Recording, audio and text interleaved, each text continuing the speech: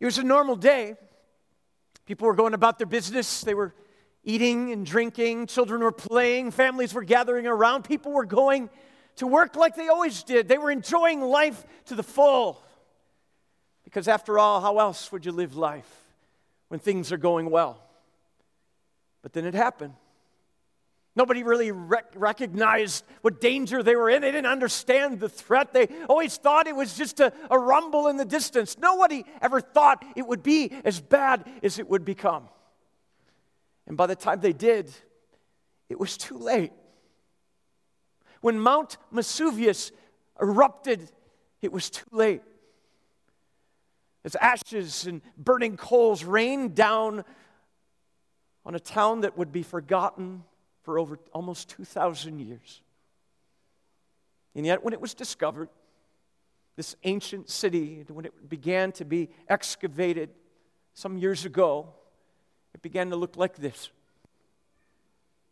A city that had been forgotten. A city that no one really realized was there anymore because, after all, it was buried underneath something like 12 to 20 feet of ashes. But what it uncovered was a life and a day that seemed like any other day for the people who died there, who found themselves victims of a natural disaster, of one that they could not escape. As the excavations continued over decades and debris was hauled away, they discovered there were basically places in the earth that were voids in the earth, and it wasn't until much further into the excavations they realized that these voids were actually people that had long since decayed. And the thought was, what if we mixed plaster dust together and filled those voids? What would be left? And some of you know what's been left of that. These are some of those plaster castings that have been revealed in recent days of the once great city of Pompeii. A city that lay victim to a natural disaster. And it was deadly. Oh, to be warned of such a thing. To be told in advance that this is dangerous, these times that we live in. To be told that our lives are at risk. That we need to flee. We need to turn and go away from what has become our existence because we are under a threat. So it goes with natural disasters. Praise God, we live in a day and an age where there's an advance warning of such things, right? Where we know when a tornado is coming, when we know when a terrible hurricane is coming, or when we know, and often times where there's an earthquake or a volcano is about to erupt. We have warnings and advanced technology to tell us of such things. So by all means, we can relax, right? Or can we?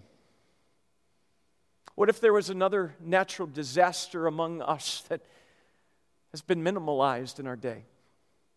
One that we don't really pay much attention to anymore. It's not politically correct to even talk about because, after all, as everybody knows, it's not a disaster. Come on, everybody, just calm down. Everything's fine. Or so we're told. Everything's okay. And yet the Scriptures tell us that there's a natural reality among us that also is deadly.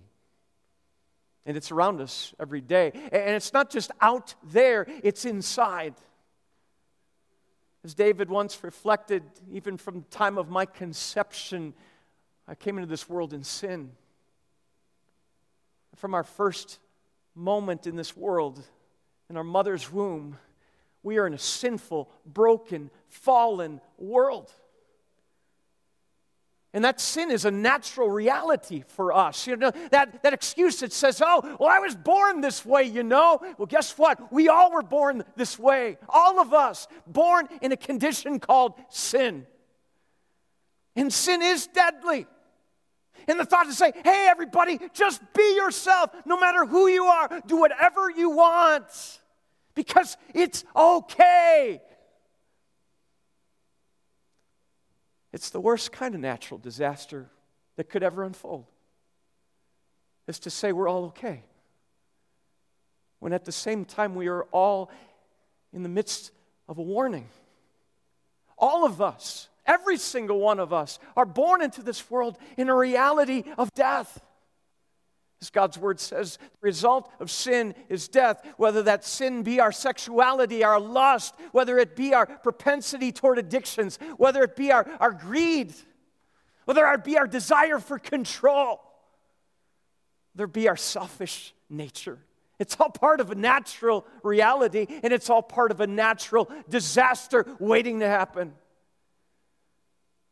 So where's the warning sign technology for that? Instead, as we look everywhere, we're saying, it's okay. We just got to accept more. We got to be more tolerant. We got to be okay with everybody. Just love yourself more. But praise be to God, He does love us just the way we are. But He actually refuses to leave us that way. Did you hear those words? The words of warning, the words of reminders that the days in which we live are disastrous, if not acknowledged. Even now, declares the Lord through the prophet Joel, turn to me with all your heart, with fasting and weeping and mourning. Rend your heart, not your garments. Turn to the Lord your God, for He is gracious and compassionate, slow to anger and abounding in love, and He relents from sending disaster. Do you hear that? Who knows, He may turn and relent and leave behind a blessing. Our God gives us warning signs. And if there isn't enough reminders of what that warning is, we see it in the one who is willing to go to the extent and hit that disaster head on for us. It's the whole point of this season. It's a time where our hearts are turned and focused on the one who turns His attention and focuses in on a cross where He'd go a path of death in our place. This is not a victimized thing for Jesus. No, He goes purposely. He faces it for us. He knows the warning signs. He knows the risks that we're under in our natural reality and the natural disaster that's unfolding on us. And the consequences of that is death. But it's why He comes. It's fulfilling the prophecies and the promises of the prophets. He comes and He turns His attention toward that which would bring safety and forgiveness and grace and renewal and even refreshing. I don't know about you, but I long for that. As one so often who forgets how severe and how overwhelming this natural reality is, I'm in need of someone to rescue me today. And so are you. A God who invites us to turn our hearts, turn our minds, turn our attention, and turn from sin as He turns toward the cross for you and me. I love what Acts chapter 2 says about that turning. But this is how God fulfilled what He had foretold through all the prophets, saying that His Messiah would suffer. Repent then, turn to God, so that your sins may be wiped out, that the disaster would be averted, that times of refreshing may come from the Lord, and that He may send the Messiah who's appointed for you, Jesus. Maybe these be days where we avert that disaster as we turn to the one who has power over it and who relents in His compassion, in His grace, in His love. Let's pray. Lord Jesus, there are natural disasters going on all around us every day. But the greatest of them is the one in our own heart. The natural state of original sin we are all born into in this broken, fallen, sinful world. And it is deadly, and the risk is great. Lord, open our eyes and our hearts to that risk today, to that warning signal from You in Your word, that You would relent as You turn that judgment and that punishment and that natural disaster, You turn it on Your Son, Jesus, for us. Lord, that we might be forgiven, that we might be loved, that we might know Your compassion, as a God who knows us in our need. So we praise you for who you are. Meet us here in this time with that reminder. Though we be dust, and to dust we will return, salvation is ours, and so is the rescue, as disaster is averted. And we praise you for it in Jesus' name. Amen.